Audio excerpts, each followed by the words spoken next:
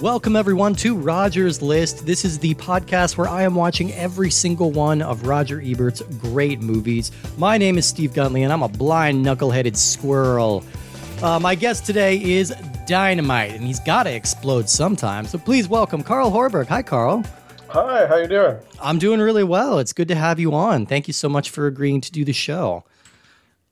We are talking today about a movie called In a Lonely Place, and this is directed by Nicholas Ray. It was released May 17th, 1950, and it stars Humphrey Bogart, Gloria Graham, Frank Lovejoy, Martha Stewart, and Jeff Donnell. So I want to just preface this by saying I went into this movie completely blind. I have not seen it. I've heard the title, but I really didn't know anything what it was about. I didn't even know Bogart was in it until I went to rent the movie. And then I got real excited because I'm like, ooh, okay, this looks like film noir. I'm into this. All right. And then this movie absolutely floored me. I was not prepared for how complex and beautiful and brilliant this movie would be. Oh my God, it blew my mind. I have so much to say. But firstly, I wanted to ask you, Carl, why did you want to talk about In a Lonely Place? Well, I just wanted to say Dick Steele as much as I could. First time I heard that, I'm like, wait a minute. I had the subtitles on. I'm like, oh my God, it's Dick's D-I-X. That's the best in the world. This is the coolest name. I'm 1,000% on board. Yeah, he's the original Harry Hole, I think. No, I mean, I think as you alluded to, it is certainly not an underrated film, but an underseen film. Yeah. Certainly overshadowed, I think, by the two other kind of pillars of the 1950s cinema world, All About Eve and Sunset Boulevard. Yeah. So it's not very, very well known. So it's great. Obviously, it's fantastic. Roger Ebert was a proponent for it. But it's a fantastic film. It has perhaps Bogart's best performance. He is amazing in this. He just crackles. And I think it's unique in terms of a film noir, too. I mean, it's categorized as a film noir, but really it is more of a romance film between Bogart and Gloria Graham. But it also is it's very bleak for a noir or even for a romance. It has one of the darkest endings of any film noir or romance film I've seen. So there's a lot to like about it. There's a lot to talk about. It's an amazing film. It's intensely rich, and I think you're exactly right. This is, yeah, absolutely. For quick reference, this is a film noir. It's got all the hallmarks, and I would say it's 90% exactly what you'd expect from a film noir. But the turns that it takes at the end are so unexpected and so real. I was not expecting them to just, Hollywood movies of this era pull their punches, kind of by necessity. The Hays Code, it's waning in power, but it is still in effect at this point. So you can't really do anything too edgy, I often think about the movie, a good example would be the movie Red River with John Wayne, Montgomery Clift. It's setting up this whole conflict, this entire movie. They get in a fist fight, and the movie ends with them just what are we doing? This is crazy. Let's be friends instead. And then they run off into the sunset and everything's happy. I'm like, you just kind of undermine the dramatic tension. You didn't follow this plot to its logical conclusion, but In a Lonely Place absolutely does. It follows this through to the logical, real conclusion that it would have here. So this is also one of the most available movies I've found that we've talked about on the show so far. It's free on Prime. It's also free on Tubi, which is a completely free streaming service. You have to watch it with ads, but that's not a bad deal for that. I mean, so this movie is available. So if you're listening to this and want to watch it, it's 90 minutes. It's a very easy watch. Check it out right now. I'm going to sneeze. Excuse me. All right. Got to edit out that sneeze later. See if I forget.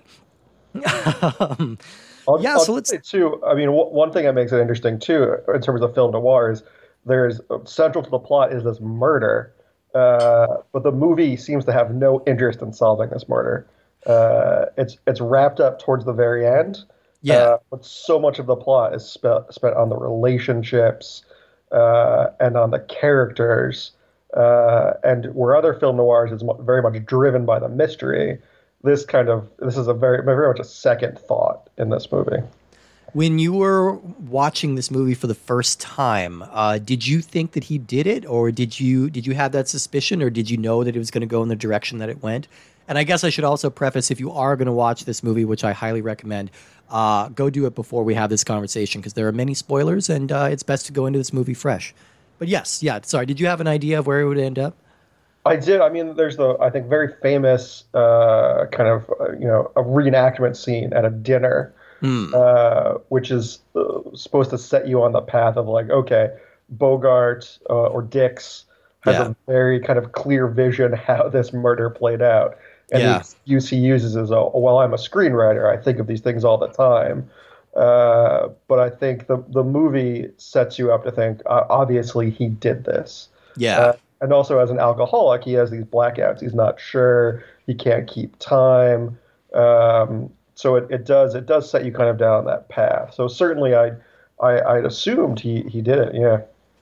The poster, the original poster for this movie said this is the Bogart picture with the surprise ending. So I was kind of looking for something. Like I could tell, the movie was leading us in that direction. And then my thoughts started to turn to, wait, is the twist going to be that Gloria Graham is the murderer? Because there's something very strange going on with her. She has kind of this backstory that isn't incredibly well fleshed out. She's got this strange relationship with this older woman who's kind of like her he treats her like her ward, like she's managing her life and her career and giving her a massage and like telling her what to do. We hear tell that she escaped from this man named Mr. Baker, who we assume is just kind of this rich man who was keeping her. But we don't really know a whole lot about Laurel and about where she's coming from. And I thought that's kind of where it was going. But then as she started to get more suspicious, it seemed like the perspective shifts in a very interesting way, because we open with Dixon and then we end up kind of just shifting away from him and going into Laurel. But we do still get to see enough of both of them to get a good sense of who they were. Before we talk too much more about the movie, I want to go a little bit into our director, Nicholas Ray. I was only familiar with Ray as the director of Rebel Without a Cause, which is obviously his biggest hit movie with James Dean. But looking into his history, I've come to learn that he's a great filmmaker. He is a very tragic kind of guy, and he's also kind of a big weirdo creep. So he's all three in one. So he was born Raymond Nicholas Kinzel in 1911 in Wisconsin, and he got his start in the entertainment as a radio announcer, and eventually he graduated to theater before he decided to pursue a career behind the camera.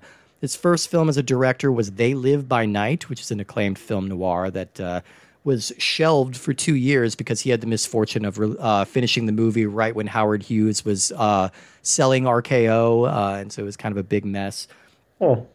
So In a Lonely Place came out 4 years later, and that was seen kind of as Ray's big breakthrough. And it would lead to other successful films, including The Flying Leathernecks, On Dangerous Ground, and a movie that we're going to talk about later on the show, Johnny Guitar. At the same time, Ray entered into a very, very tumultuous and messy marriage with the star of this film, Gloria Graham, who was brilliant and tragic. She was an Oscar winner in 1952 for The Bad and the Beautiful. She sadly passed away at the age of 57. She had some very severe drug addiction problems, mental health problems, eating disorder problems. She had a very tragic life. So at the time, both Ray and Graham were drinking a lot. They were using drugs a lot, and that was just kind of exacerbating things. They actually separated during the making of this movie without letting anybody else know. Ray wound up sleeping on set until things got sorted out. And they finally finalized their divorce in 1952 because Ray walked in on Graham in bed with his 13-year-old son, her stepson. And that was kind of the last straw for him. She actually wound up marrying the 13-year-old son a few years later. They were together for most of the rest of her life. Still, it's a bit icky. And Ray's got a little bit of that, too, because in 1955, while he was making Rebel Without a Cause, and he was 44 years old, he entered into a relationship with 16-year-old Natalie Wood. Very creepy. Don't like that at all. So Ray continued to work steadily throughout the 60s and 70s, but his behavior became increasingly erratic. His drug and alcohol abuse was getting out of control. To give you an idea of how bad it got, Ray was good friends with Dennis Hopper since they worked together on Rebel Without a Cause. And he went to Texas to the set of Dennis Hopper's movie, The Last Movie, which is a famously troubled, drug-addled production and kind of a vanity project from Hopper, who was out of his mind on drugs at this time. And apparently Ray was becoming so difficult and was using too many drugs that Hopper had to ask him to leave, had to set him up somewhere else. So Dennis Hopper sent someone away for abusing drugs too badly. That kind of gives you an idea of the level that Ray was at this time. Ray would go on to pass away in 1979 at the age of 67. He had lung cancer, and he left behind just a very complicated and fascinating legacy. He wound up getting fired from 2 different movies he was working on, one just because he was being difficult and one because he had a heart attack induced by drug use. And had to be replaced. Like he was a difficult guy, but he made some really intense and interesting movies. And I think this is one of his crowning achievements that we're going to be talking about today. Were you familiar with the source novel of this movie by any chance? I wasn't, and my understanding it's very, very loosely based on it. What's interesting about the source novel though is it was written by a woman. It was Dorothy Hughes. It's a novel from 1947, and you're exactly right. It was a very, very loose adaptation. Kind of pretty much the similarities begin and end with the name Dixon Steele. In the book, like there's no question that Dix is a murderer. He is a spree killer. He is a serial killer before we had the word for serial killer. He's a multiple rapist. He's like, it's like a very Jim Thompson level, like Killer Inside Me or Population 1280, like where it's being kind of narrated from like a dispassionate killer's point of view, as if everything's kind of normal. So this is a very, very different movie than what it ended up. Is he still a screenwriter in the novel? No. Okay. I think he's just kind of a spoiled rich guy living off his uncle. It's more of a talented Mr. Ripley kind of vibe. Like he's just trying to social climb. Yeah, entirely different. Apparently, Dorothy Hughes saw the movie and didn't care at all. She's like, no. She's like, they made a great movie. Gloria Graham gave a great performance. Like, I have no complaints, and she still got paid. So hey. Everyone should have that same good attitude. It's like, yeah, they didn't make my book, but they made a great movie. Like, that's kind of cool. So the original screenplay more directly resembled the novel, and then the project was extensively rewritten when Nicholas Ray and then when Bogart came on. And the final product is pretty much nothing like the original book. They did have an original ending. The original ending of this movie saw Dixon strangling Laurel to death during this fight. And then it ends with Brubb showing up, telling Dix that he solved the murder and that he's in the clear, and then only to arrest him for Laurel's murder. And then it's taken away from that. That was the original ending in the script. They shot this ending, and then when Nicholas Ray was rewatching it, he had an instant terrible reaction to it. He just decided this was too neat. This isn't what would have happened in real life. And he wanted to convey a little bit more complexity. And so that's how we ended up with the ending that we got.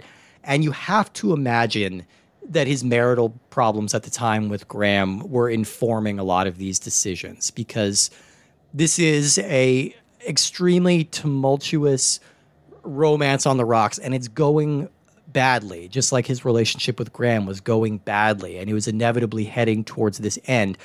But you're not going to murder somebody, that isn't how relationships end in real life, even the extra toxic ones.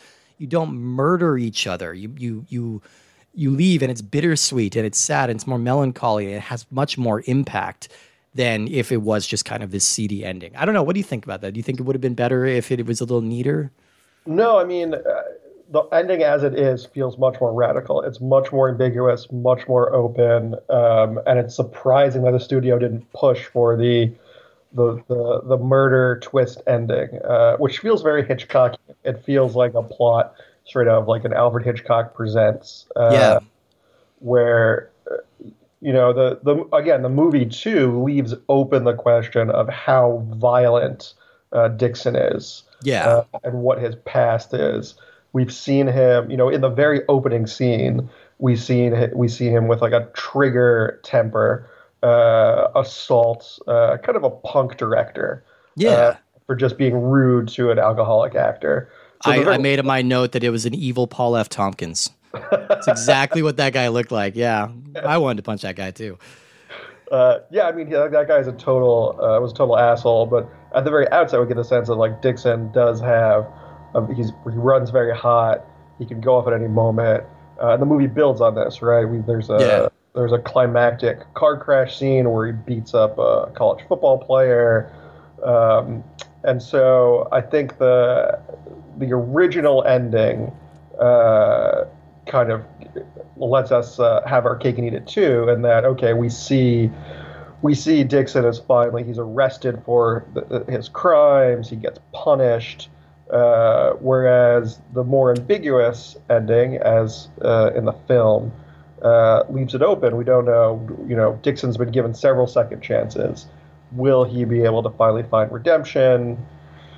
We don't know. So I much prefer the ending as in the film rather than the original one as written. I think it would have been so much less impactful if it had just been as clear cut as that, because it would have just answered all these ambiguities. It's like, oh yeah, okay, he is violent enough to murder. I think the tragedy of this story is that this is something that Dixon has to learn about himself. He has to see in no uncertain terms that he is the person who is capable of doing this. And the fact that he's able to stop himself means that he's not beyond hope. But this person that he has become has gotten out of control, and he has to reckon with it now. And this costs him. Like this relationship is over forever, and this was like his one. This was a love affair, and you really feel the affection between the two. It really just amazingly impactful. A little bit about Bogart. We're going to talk about Bogart a lot on this show, and so I'm not going to go too much into his history. But at this stage in his career, things were kind of stagnating. He's almost a decade off of Casablanca, which is his biggest hit. African Queen hasn't happened yet. And so he's still like a solid Hollywood star, but he's been stagnating a little bit in these tough guy roles. And so this role really appealed to him. And from what I can tell about Bogart's personality, Dixon Steele is very, very close to what the real Bogart was. He was very charming, enigmatic, and he was quick to violence. He would start a fight over nothing. He would get moody over nothing, you know. He could be very unpredictable and difficult in ways like this. So it's interesting to see him inhabiting this character that is so much like himself. You know, and I agree with you. I do think this is his best performance. Like before this, I would have said Fred C. Dobbs or something like that, you know, and that was kind of his great villain turn. And I don't think anything is so, I don't think you can like just straightforward call Dix a villain, you know, in the same way that you could call Dobbs a villain, because he's just much more complex and layered than that. But it's just such a rich performance, and that I think that he's drawing on that real experience is really making a difference. But I agree with you that opening scene really tells us everything we need to know. It's like he pulls up, a car pulls up next to him. He's kind of flirting a little bit with the girl that's talking to him. The big gorilla driving the car like gets in his face, and he is ready to get out of his car on the street and beat the shit out of this guy. Like he is ready to go. Within the first 5 minutes of this movie, he's in almost 3 fights, which is, you know, that tells us everything we need to know. But he's also being treated with respect. He's got his friends. He has people that he cares about. So he's not like a sociopath or a monster. I think that's why the character of Charlie, the drunken thespian, as he calls him, is a very important character, because he connects Dix to humanity when things start to kind of spiral out for him, and kind of keeps him grounded, because there is this helpless person that he cares about. And I think it was genuine that he cared about him too.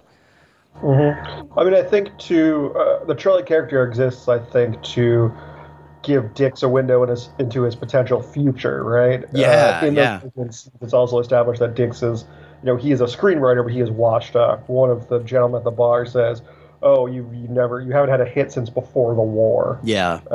And they're trying to convince him to write this screenplay that bring him back into the fold of Hollywood. Yeah. And I think in Charlie, who is an alcoholic and is constantly begging for money and drinks, Dick sees his potential future. Like this may be him someone who's forgotten that people just kind of cast aside, and so he kind of takes Charlie under his wing and protects him.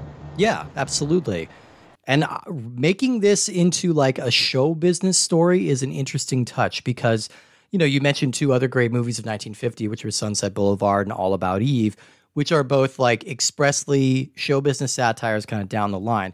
And this one has a tinge of that because he is a screenwriter. He's a demented mind who is putting violent images on screen.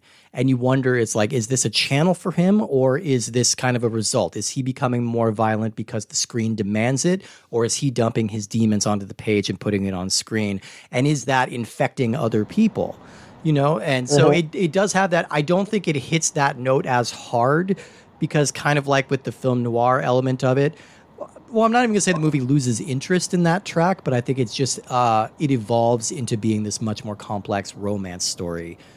But yeah, it's still there, and I think it's still very pointed as kind of an indictment of Hollywood and the corrupting influence that it has. Yeah, it's not. It doesn't hit Hollywood as hard as the other, as Sunset and All About Eve. We don't get a huge sense of like the inner workings, right? The only Hollywood characters really see. I mean, this is a very small cast movie, right? Yeah. You have Dix and Laurel, Dix's agent, Charlie, the detectives. So there's not a huge cast. No. And really, Dix is the largest fixture we see of Hollywood, and we really only see him working on scripts for this one particular adaptation of this pulp romance novel he's working on. Yeah. And we know that Laurel's like a washed up actress too. Like, so she's been kind of burned by this system as well. Yeah. Right. But we don't get a whole lot of history of what Dix has worked on, right? He talks a little bit about how he's written a bunch of movies with murders, and that's how he's familiar with how crime works. Yeah. But we don't have a good history of what he's been working on or what his big hits were, per se. But as you said, the movie is much more interested in the character relationships and the romance than it is in Hollywood. Hollywood is more of a background player. Yeah, absolutely. Absolutely. So the plot is kind of set into motion when Dix he's got a job to adapt a book into a screenplay, but he has no interest in reading the book at all. So he gives it to the hat check girl at his favorite bar, and then he brings her home with him so that she can summarize the book for him, and then he can write the screenplay that way, which may have been what happened with this book. I don't know. He just had it loosely described to him. He wasn't really listening, and then just wrote his own thing. But there's a lot of interesting dancing, Hays Code dancing around here. Yeah. About how Mildred, who's the hat check girl, she has a bow. She has to cancel her date to go home with Dix. But she, first of all, she's very put off when Dix invites her to come home. Yeah. He has to be like, oh, it's not that kind of date. I just wanted you to read this book. But yeah, there's a lot of a lot of innuendo in these opening scenes between Dix and Mildred. Especially when he comes out in like kind of a smoking jacket robe kind of thing, which I put in my notes. That is a dope robe and I want it. It looks very cozy and very cool. But you're exactly right. Like there are these connotations that maybe he's kind of picking up on this young girl. And I don't think that's ever actually his intention because he's bored with her pretty quickly. He finds her tedious. She keeps mispronouncing words. But Ray does some interesting stuff with the camera here because while she's recounting this story, like Dix kind of steps off in another room and the actress, whose name coincidentally is Martha Stewart, not that one, she is looking right down the barrel of the camera. Like she is recounting this to us, like making eye contact with us. And when we hear Dix talk, he's off screen somewhere. So like, it's like she's pitching to us and we're supposed to kind of be like absorbing this little bit and kind of seeing, I don't know what the movie wants us to think of her, because he seems to think she's kind of vapid and a little flighty, but like she also did the reading that he didn't want to do. So, she's treated a little dismissively, but. Yeah, I mean, I think we're not supposed to think very much of the book. Which Althea Bruce, I think, is the title of it. She kept saying Alethea. Yeah, she kept mispronouncing the name. Right. It sounds like almost like a Danielle Steele novel. Yeah. So I think our position is supposed to be if anyone is interested in this type of book, they must be a dunce. Yeah. Uh, And it's clearly it is clearly just like a pulp entertainment that he doesn't, he considers it beneath his abilities, but he hasn't written a hit in a long time. Yeah. Also, I have to remember ginger ale with a twist of lemon, horse's neck. That's what that's called. And apparently, if you put booze in it, it's called a stiff horse's neck. Okay. So good to know. Yeah, I like the line. I wonder what this meant, because at one point Mildred looks right down the camera and she says, "I do hope it's in Technicolor." Like it almost feels like they're making a dig at the studio somehow. Like I'm wondering maybe they didn't spring for color. I'm glad they didn't. I think the black and white suits this so much better. But like she looks very eager for this movie to be in color, and it seemed like it was kind of a pointed statement to me. I don't know. Maybe it's another kind of a way to establish her kind of shallowness, and that like, oh, she wants to see, because a lot of focus on like the main character of this pulp romance. One of them is like this young lifeguard. Yeah. So maybe like she's like, oh, I want to see this beefy lifeguard in Technicolor. And very importantly, during this time, while she's recounting this story and Dix is puttering around the apartment, he looks out his window and he sees in the apartment across the square Laurel Gray, who is this beautiful blonde who seems to be very fascinated with him. Her apartment is like slightly elevated above his apartment, so she can see into his place, but he can't see into hers. So right away, we're establishing kind of a dominance. So it's like we want to feel like she seems to have the edge on him. She knows more than she's letting on. And that also was kind of feeding into my perception that she's going to turn out to be the murderer, you know. But again, like you said, the murderer is very incidental. But Mildred leaves. He gives her cab fare, more than she needs, and she goes home. And then later that night, Dix is awakened by his friend Brub. The names in this are insane. Brub, like, is that what is that short for? Brubaker, Brubba, Brubble, Brubble, Brubba, Brubba. I have no idea. It's never established as a nickname. It's in the credits. It's just Brub. Just Brub. Have no idea. I think we're supposed to assume they're war buddies. Yeah. He was, Dix was his CO. Right. So I don't know if it's a nickname from the service or what. Yeah, it must be. They never go into it, but I just love the names in this. There's a guy named Dix and a guy named Brub, and the actress playing Brub's wife is named Jeff. So you know, all kinds of interesting little, I don't know. I like names. I like weird names. And so he's awakened in the middle of the night and brought down to the police station because they want to interview him because poor Mildred has turned up murdered off a freeway, and she's been strangled to death as if by the crook of someone's arm. And we don't know exactly what's happening right away. We see the police talking to him. They're like in the middle of their interview. And then the captain gets up and he kind of reveals, is like, I just told you the girl that you were spending the night with turned up dead and you had no reaction whatsoever.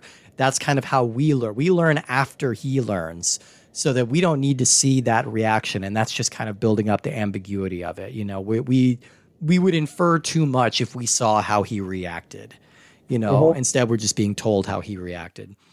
But he is very cool and calm about all this. And they also bring in another potential witness, which is Laurel Gray, his neighbor. This is when they first get to have an interaction with each other. And let me tell you, the chemistry and the heat in this scene is palpable. Like the way these two look at each other, it's like, it's really incredible. And you can really feel the heat and the chemistry between these two actors. And it sets up like how passionate this romance is going to be and how like instantly connected they are. You know, we talked a little bit about the title, you know, the title In a Lonely Place comes from when the scene where Dix a little later is describing how the murder could have possibly happened. And he takes her to a lonely place. So it's a place where people go to die, is a lonely place. And that's also where Dix has been mentally for the last several years. He has been in this lonely place because, as people point out multiple times throughout the movie, he's weird. He's off-putting. People don't quite know what to make of him. Like he's very hot and cold. Like he'll, you know, the first time when we're in the diner scene in the beginning, he meets with an actress who we later learn he like physically beats up on a set. And she even says something like, it's like, do you hate all women or just me? You know, so it's kind of feeding into this idea that he might be like a misogynistic killer. But I think that's kind of the truth. The lonely place is where you go to die, and that's where these two characters have been for quite a while. Mm-hmm. And now they're in this lonely place together, and it's just going to make them die together. You know, it doesn't really solve anything for them. My understanding was that originally they were going to try to cast Lauren Bacall in the Laurel role. Yeah. But because this was produced by Bogart's production company, WB would not allow Bacall to be loaned out. Right. Yeah, she was under contract still. Right. So they went with Gloria Graham, which, Gloria Graham does a fantastic job here as well. And I think I don't think it would have been the same movie with Bacall without the Ray Graham relationship kind of driving this. I agree. And I'm glad that Ray actually really, really pushed for Graham to get this part, despite the problems that they were having in their real life. He just genuinely believed she was a great actress who could do this.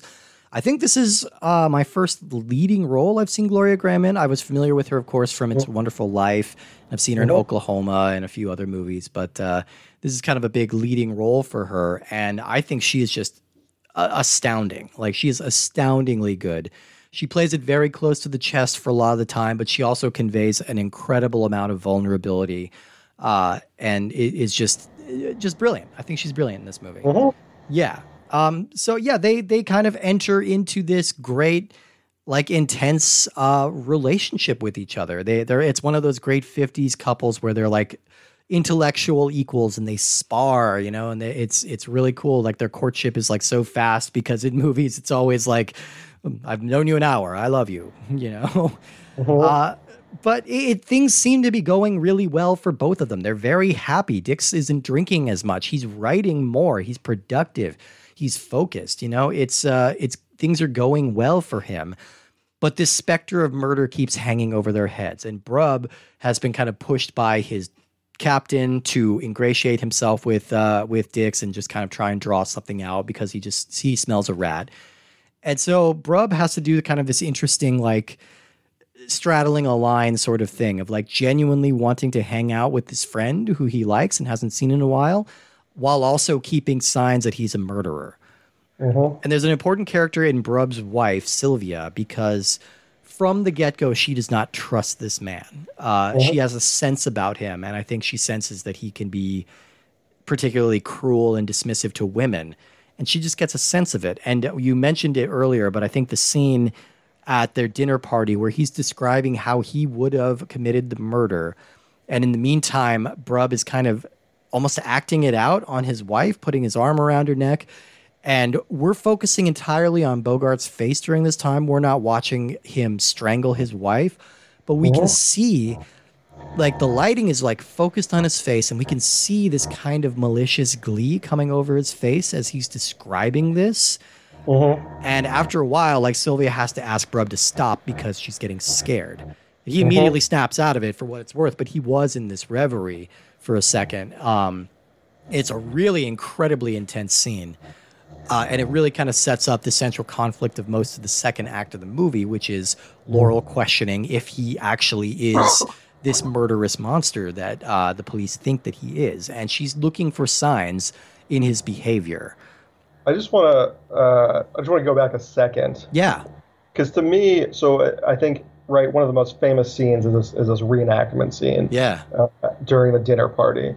But for me, I think one of the most terrifying parts of the movie comes directly after that, where Dixon is left for the night. Brub and Sylvia are left alone, and they're having kind of a debrief of what just happened. As you mentioned, Sylvia is very off-put by Dixon. She feels like he is almost certainly the murderer. And so Sylvia and Brub are having this argument, and Sylvia says, well, when I took a abnormal psychology class in college, and Brub immediately says, you always do that. You always throw college in my face, that I never went to college. And we see Sylvia kind of have to turn at this point, and she says, well, okay, I concede your point that Dixon is a genius, that he's a brilliant man, but I would prefer to have someone like you who is handsome and average. Yeah, yeah. And we see Brub, Brub's ego has obviously been bruised, and Sylvia walks away, but then pauses for a second, and she realizes she has to go back and kind of make up with this man. She goes back and gives him a kiss. Mm-hmm. And I think this is kind of a scene that only now, to me, kind of makes sense in in a more contemporary context, right? So this woman has to kind of go back and console this man. He has a bruised ego, and I think if this movie were remade today, there would be more terror in her face during this situation, because she has just experienced a man who potentially was going to strangle her to death. Yeah. And he still has that ability to do that. And so it's fascinating to me that the scene is in the movie, and I think it's expanded upon further in Laurel's point of view towards the final act of the movie, where she is put in this impossible situation where she is afraid for her life, so her only chance is that she's going to marry Dixon, right, and keep him happy. That's the thing. Yeah, it's like inferred that the inherent role of the women in the society is to placate the men. Mm-hmm. And we keep coming back over and over to the phrase artistic temperament. They keep using that for Dixon, and I think that's kind of hitting the satirical element of the Hollywood part home a little bit further, because it's his creativity is born of this rage, and his rage is born of this creativity. And again, it's this thing that he keeps infecting. But it's also, people are willing to look past it because he's an artist. Artists are like this. We have to make accommodations for the artists. It doesn't matter if they're a total asshole to us. They're being artistic. And that keeps coming around over and over. And that's how Dix has gotten this far in his life and has been able to coast and have a successful career while still treating people like shit, like so often, so that's an interesting indictment there. And I think that's a very interesting point about like that scene. That scene stood out to me as well. And at first I just thought it's like, oh, we're getting a nice little bit of a nice little slice of their marital life. So we just kind of fleshing out the characters a little bit. But I think putting it like that is really a good point. Like, it's about placation. It's about calming the man's tempers and their egos. And, even though she's gone to college, she might know more about this subject than he does. But before he can even hear it, he's just immediately shutting it down. He's just like, blah, blah, blah, college, blah, blah, you think you're better than me, blah, blah. So it's kind of the mentality that's infected a lot of things recently. And I'm not going to comment further on that. So... things start to kind of escalate between Dix and Laurel. Things kind of start to go a little bit off the rails. He's drinking more. He's still quick to anger. They have a beach party with Sylvia and Brub that ends poorly. And it ends with like him trying to drive off and Laurel barely making it into the car before he drives off. And then as they're driving, it's like he is taking her where? He is taking her to a lonely place. They are snaking out way into the wilderness because he is angry driving. He's cutting off traffic. He's like just being reckless and stupid. And when they finally do stop, he puts his arm around her neck in the exact same way that they did at the recreation. And I can't imagine that was unintentional on Dix's part. Like, I have to imagine in his mind, like he knows what this gesture means. Yeah, he knows what it's conveying. And I think like what we're seeing here is a classic abuser mentality. And it's interesting to see this level of physical and emotional abuse portrayed in a movie from the 50s in such a clear-cut way. Like, I think you see this kind of behavior in abusers today. It's the same kind of controlling, sensitive, like all flowers and sunshine one minute and then violent rage the next. We're getting a really sharp like psychological profile on this character. But again, that specter still hangs over the movie. is he capable of murder? He's capable of great violence. Is he capable of murder? This is also where, as you pointed out, they encounter this high school football star. Firstly, he's going out in traffic looking for an opportunity to start a fight. He cuts a guy off intentionally. The guy pulls off, and they get into it, and it's culminating with Dick's about to smash this guy's head with a rock. Which, yeah, and again, the movie is still kind of gauzy in the way that it presents this, because yes, we are seeing that in this situation, he might be out of control, but Laurel is there to stop him. But also he wouldn't necessarily be in the situation if he didn't know Laurel. So like, it's all still kind of circumspect. Like, we don't really know what's going on in his head, or if he would have actually killed this kid. So we should say too that kind of one of the through lines through this Dixon Laurel relationship is that he's still right. Brub and Brub's partner Lochner are still very much investigating Dixon for the murder of Mildred. Yeah, and we see several scenes where Lochner is tailing Dix and Laurel. They're actually out in the town on a date, and Lochner and his girl show up coincidentally. And the inciting incident at this beach party is that Sylvia offhand says, when Dixon and Laurel get married, Lochner will come to the wedding. Yeah, and this sets Dix off. Yeah. So you could see that potentially this rage is him using this football player as a stand-in for the police. Yeah, absolutely. There's another great line that I missed during the reenactment scene where he said that we in Hollywood have great respect for cadavers. He says we dress them up, we make them into icons. You know, we don't leave them like trash on the side of the road like this girl was, and that's him claiming his innocence in that situation. But things continue to escalate. Dix has a run-in with his longtime manager, who he punches in the eye in public and just makes this big, horrible scene. And note his traditional, like, non-apology, where he goes in and says, are you all right? Did I break your glasses? Do I need to find a new agent? Remind me to buy you another tie. You notice he never said he was sorry at any point in there, you know.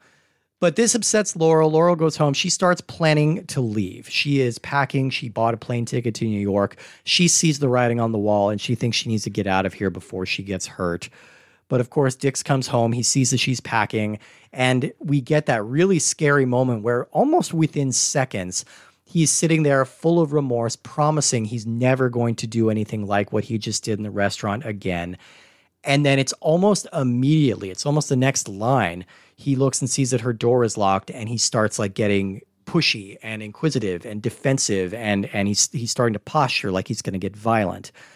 And then things keep going from there. She's trying to lie her way out of this situation, and this builds up to an escalation. I guess the important thing to note in the meantime, this is intercut with shots of the police where they just casually resolve the murder. Just casually. Yeah. It's been happening in the background. They caught this guy named Kessler. Kessler is the murderer. They've got him on confession, and Dix is free and clear. And so Brub is going to call him and let him know that he's free and clear. But in the meantime, this scene between Dix and Laurel is getting worse and worse. And it culminates with Dixon trying to strangle Laurel. He's got her pinned to the bed. His hand is on her neck. And he almost goes through with it before he realizes kind of what he's doing and comes to his senses.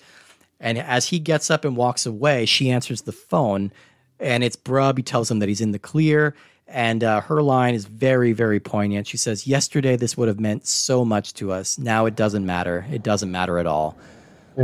And she gets to repeat the famous line from earlier in the movie that's kind of set up as like a screenplay item.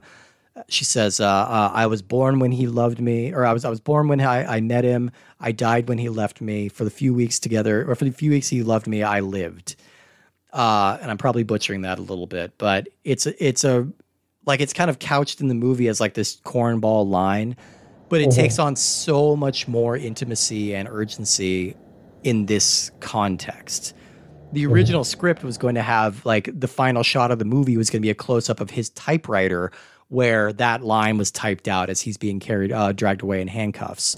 I think it's so much better to see this, you know. And the last thing we see is him looking back mournfully. He's going back to his apartment across the way, and things are just over between them. I will say, I mean, this is the one part of the movie that does leave a bit of a sour taste in my mouth. Because this line originates during the moment in the car where Dix is kind of seems like he's about to assault Laurel, right? Right, yeah. He makes her say it, right? He's like, "Oh, I came up with this line for the screenplay. I don't know where to put it, but say it back to me." Yeah. And he's kind of inching over to her in the car. That's when he puts his arm around her, and it's like this profession of love came during this moment of emotional and potentially physical abuse. Yeah. So for her to kind of regurgitate this line at a very poignant moment in the movie, I'm not sure if that totally works for me. Okay. No, that's an interesting take. I could see where you're coming from on that because, yeah, it is like, yeah, because the context of when she has to read it back is when he's kind of descending into his controlling behavior. And you notice that too going on. It builds gradually. Like she'll ask him where he was. He immediately just says, none of your business. He's like, I'm going to a party. He doesn't ask. He's just, I'm going, you know. When he proposes to her and she says yes, he just like leaves. It's like, he doesn't say like, oh, thank you, or oh, great, or I'm so excited. He just kind of leaves. And then, you know, so he's starting to just get more and more brusque with her as it goes. But yeah, I could see where you're coming from with that. It does feel, there's a bittersweetness to it. Like, I feel like she is commenting more on the loss of this idealized love affair that she had in her head, rather than the loss of this specific man, or like feelings that she had for this specific man. I think they had both built this up into something that was going to fix them. I think they both thought, like, they both recognized that this person is as damaged as I am in their own ways, and we can heal each other, you know, because we connect, we understand each other, we've both been there, and we get it. But it turns out you're just mixing two, you know, volatile chemicals together, and things are just going to blow. And yeah, that, like the line in there, you know, like Mel, his agent, who's been apologizing for him for 20 years, he just says the man's dynamite. Sometimes he's going to blow up. Which is just, it's the justification. It's why Roman Polanski got to make so many movies in Hollywood. It's why Woody Allen still gets to make movies with major movie stars. It's because like people are willing to overlook a lot if you make a great movie, if you're a great artist, you know? And it makes the movie feel all the more relevant. Like this is a 70-year-old movie and it feels very fresh and very raw and very real. Absolutely. Yeah. I absolutely loved this movie. I loved digging into it. I want to watch it again and like look for all the little intricacies that I missed. I think this is just a fantastic movie. And like I said, again, it's on Amazon Prime. If you have that subscription, it's free on there. It's on Tubi. That requires no subscription. Definitely check it out and let us know what you think. Write into rogerslistpod@gmail.com or on Twitter or on Instagram. That's my same thing. Carl, thank you so much for being here. I really appreciate it. It was a great movie, a great discussion. So thank you. Yeah, absolutely. Thanks for having me. And yeah, it was a welcome distraction from current events. Yeah, so absolutely. Glad to have it. Do you have anything that you'd like to plug? Any projects or social media or anything you'd like people to know about? No, not really. I would just say, I mean, check out In a Lonely Place. It's a fantastic movie. And just generally a cool dude. So I appreciate you being here. Thank you so much.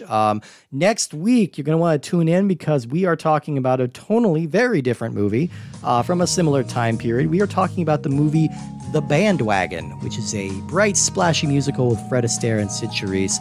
It's going to be a lot of fun to talk about. So we will see you next week for The Bandwagon. Thanks, everybody. Said somewhere that one day all good things come.